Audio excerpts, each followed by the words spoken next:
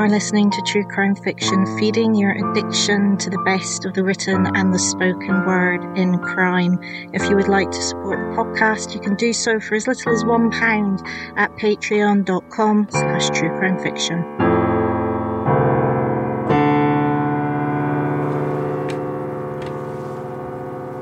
This week, an update on Shamima Begum, whose case we covered in episode 108, The Crime and Punishment of Shamima Begum. Shamima had left her home in London with two friends when she was 15, having been groomed by radicals to travel to Syria and become part of the Islamic State. For a more in-depth investigation, I would recommend the BBC's podcast I Am Not a Monster and the Shamima Begum story, which is available on iPlayer in the UK. As with all updates, the original episode will play after this, and it will tell you more about Shamima's story. For now, the update will focus on what has happened since the last episode on her. Those who support Shamima took her case to the High Court, where they appealed against the decision to strip her of British citizenship. The High Court ruled that the decision to strip her of citizenship was lawful. This does not mean that the court is necessarily saying that the decision was right, but rather that proper procedures were followed by the then Home Secretary Sajid Javid, although the judgment did describe the decision as harsh. This means that Shamima cannot return home to her parents in London, but additionally she cannot return to Bengal, which is where her parents were born, leaving her stateless and living in a refugee camp the foreseeable future.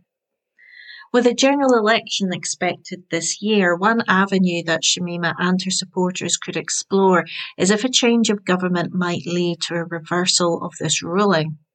One that would have expected it to be possible given the leader of the Labour Party, Sir Keir Starmer, who will most likely be the next Prime Minister, is a former human rights lawyer. However, a few months ago, Starmer is quoted as saying he believed the original decision was right, a comment that is surprising given his background.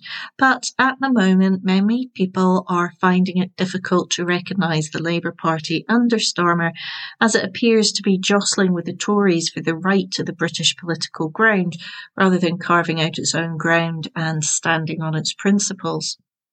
So, what's left for Shamima? There could be one more appeal to the Supreme Court, and it is likely that we will know shortly if her lawyers will be doing this. It feels as though this has to be done, partly because she has no other choice but to do this. How else can she persuade Britain that she does indeed want to be British again, unless she fights tooth and claw to regain her citizenship? Many would say she did not deserve to be stripped of it in the first place, that it was a play by Javid, who was eyeing up the possibility of leadership of the party of government at a point where it was particularly febrile and anyone with a cabinet position was fighting to be shown to be the most patriotic. Patriotism that was less about wanting the best for your country and more jingoistic and nostalgia-laden for a past that has never existed.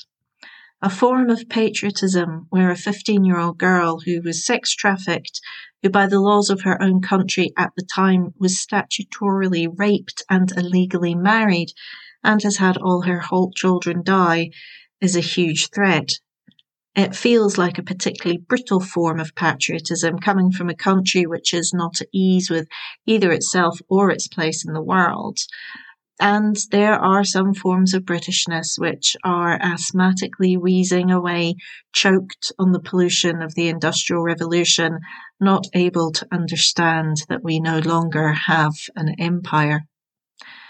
A country that was truly confident would be one where we can see the fact that, yes, she may well have assisted in terrorist activity, but also that when she was a child, she set in motion a series of events she could not escape from.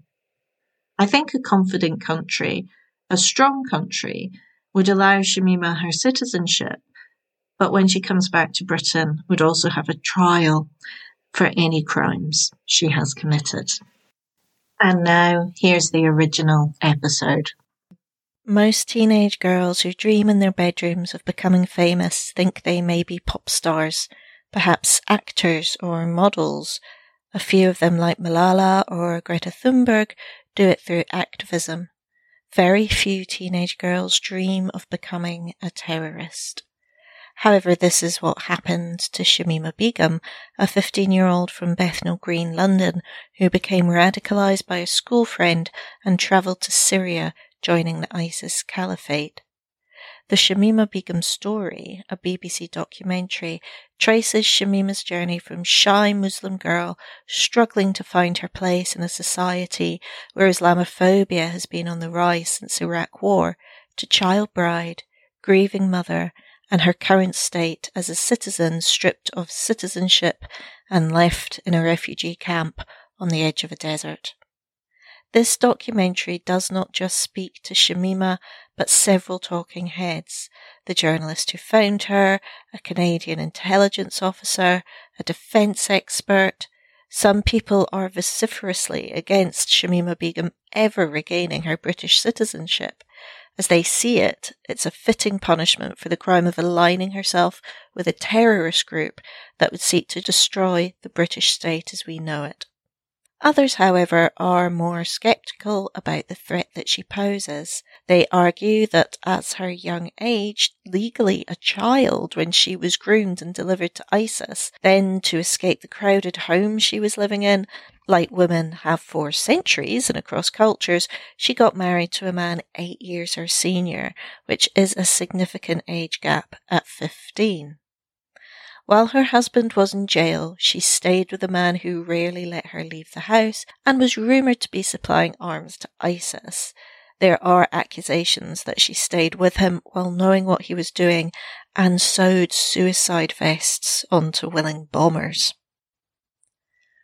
Once her and her husband decided to leave the city that they were living in, they walked for days to find a refugee camp. Both of their children died of starvation, the couple were separated, and Shamima gave birth in the camp to a third child who also died. It was while pregnant in the camp that the British journalist found her and brought her story to the world. Rather than an outpouring of sympathy, there was an outpouring of anger against Shamima, as she was now an adult.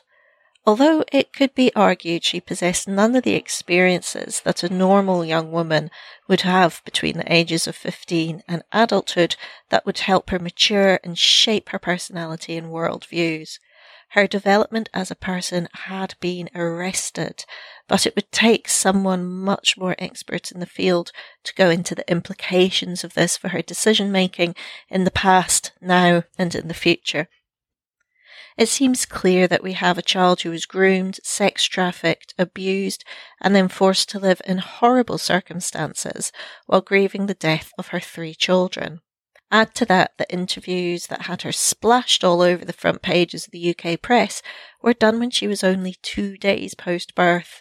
Any person who has given birth will tell you 2 days after the event, and with little support, is not the time to think about how you present yourself or your case to the world. The only thing anyone should be thinking of or need then is rest, healing, and recovery. I suspect the fact that she appeared wearing a large black jilbab and hijab probably did not help the optics. Her flat effect may give some the suspicion that she's not being truthful, whereas to me it looked more like a trauma response. Her comments that she was unfazed by the sight of decapitated heads in a bucket could again be a trauma response, or a tactic to ensure she can survive in a refugee camp with other ISIS brides, wives, and children who may not take kindly to any change in her attitude towards the values they still hold dear. Very few of us are in the position to judge what one needs to say and do to survive in a makeshift refugee camp.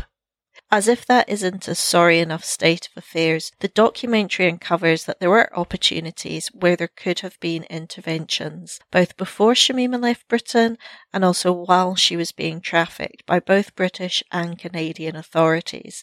As a child, she was clearly not safeguarded as we would expect.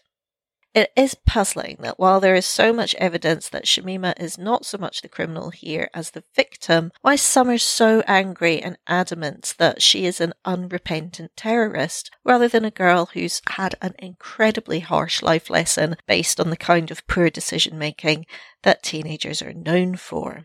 Clue to what is really going on here comes from Shamima's husband. When asked about how he got to know her, he says, "There wasn't much of a person to get to know." An incredibly insulting thing to hear from one's intimate partner.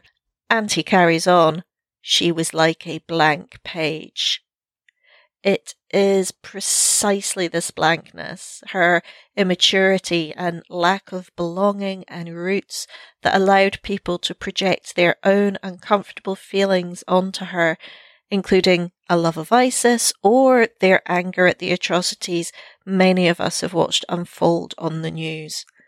I do believe that she should be able to come back to Britain and face a trial for the crimes that are alleged against her. Innocent until found guilty is after all meant to be one of the central tenets of British justice. Stripping Shamima of citizenship is a sentence which undermines our justice system. It appears to me that the biggest flaw in Shamima Begum was not having a strong enough sense of self and being too easily swayed by those around her. Something that many of us suffered from in our less confident younger years, and something that makes people vulnerable to all sorts of abuse, neglect, and crime. Given that Britain is perpetuating her lack of belonging by essentially exiling her like some medieval wrongdoer without proper trial, this begs the question, are we not just punishing her, but also deny her the chance of rehabilitation, furthering that sense of non-belonging that was possibly a factor in the start of this saga? If so, does increasing that othering do any good for anyone? Are we leaving her in limbo so we can focus our ire on her whenever we need to exercise our anger, confusion, or fear? At international politics, we have little ability to change or influence. Will this treatment send a message to British Muslims that although we claim they are our countrymen and women, we are willing to cut them off the moment they don't conform and therefore increase their sense of alienation, essentially feeding the beast that is extremism? There is much speculation about how much Shamima's skin colour and religion are part of the anger against her. I do not know of any white ISIS brides who we can use as a comparison, but probably the closest case is that of Patty Hearst. Patricia Campbell Hearst was a teenage American heiress who was kidnapped by the Symbionese Liberation Army, held captive, abused, tortured, raped, and then forced to take part in bank robberies and other terrorist activity. Hearst was eventually sentenced to 35 years, and the people who kidnapped her ate for her kidnap, although they did have sentences for other charges. It is a flawed comparison given the different time and the fact that Hearst was initially taken by force. Shamima was groomed, but as a society that is only just starting to come to terms with the existence of psychologically coercive control, this does not appear to be a factor in some people's assessment. Hearst also came from a much wealthier background and was part of what could have been considered the elite, privileges Begum cannot claim. However, so strong is the myth of individual responsibility in the great man theory of history that in people's imaginations others can always rise to the Herculean task of defeating the ancient rooted structural inequalities around them. How was Hearst treated? Her sentence was reduced and she was eventually pardoned, regaining all her civil rights. After her release from jail, she went on to marry, have children, and is reported to be active in charity work. It is still too early in Shamima's story to tell if her life may be able to establish itself again in Britain as Patricia has done in America, But it's interesting that once Hearst moved from kidnap victim to bank robber, complete with iconic photo, the attitude of the American public hardened. It is a testament to the power of images. The picture of Hearst in front of the Symbionese Liberation Army logo holding a machine gun is indelibly marked on the minds of a generation, and our younger one may always think of Begum, swathed head to toe in voluminous black, sitting in a dusty camp, even though she has obviously made an effort to now appear more Western in interviews, light-coloured shirt, glasses, baseball cap, hair and shoulders on show.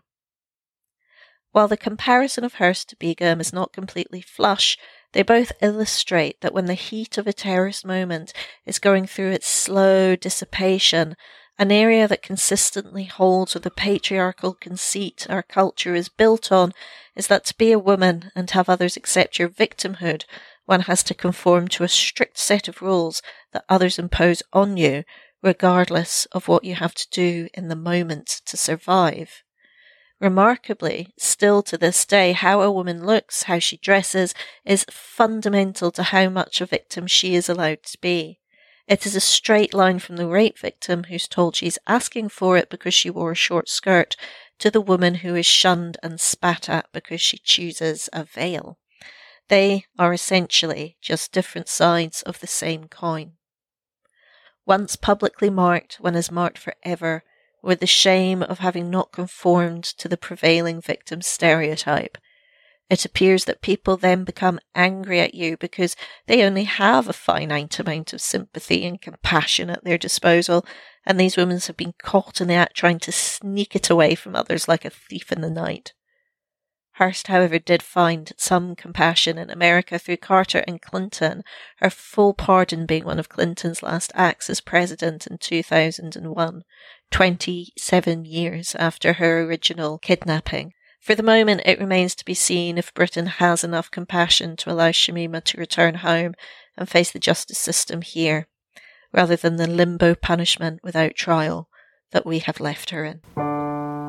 You have been listening to True Crime Fiction, the podcast that is feeding your addiction to all things crime. You can find our website at true-crime-fiction.com, on Twitter at true_crime_fic, on Facebook and Instagram as True Crime Fiction. Please rate and review on the podcast app of your choice. Music is by Kitty Kitty Meow Meow.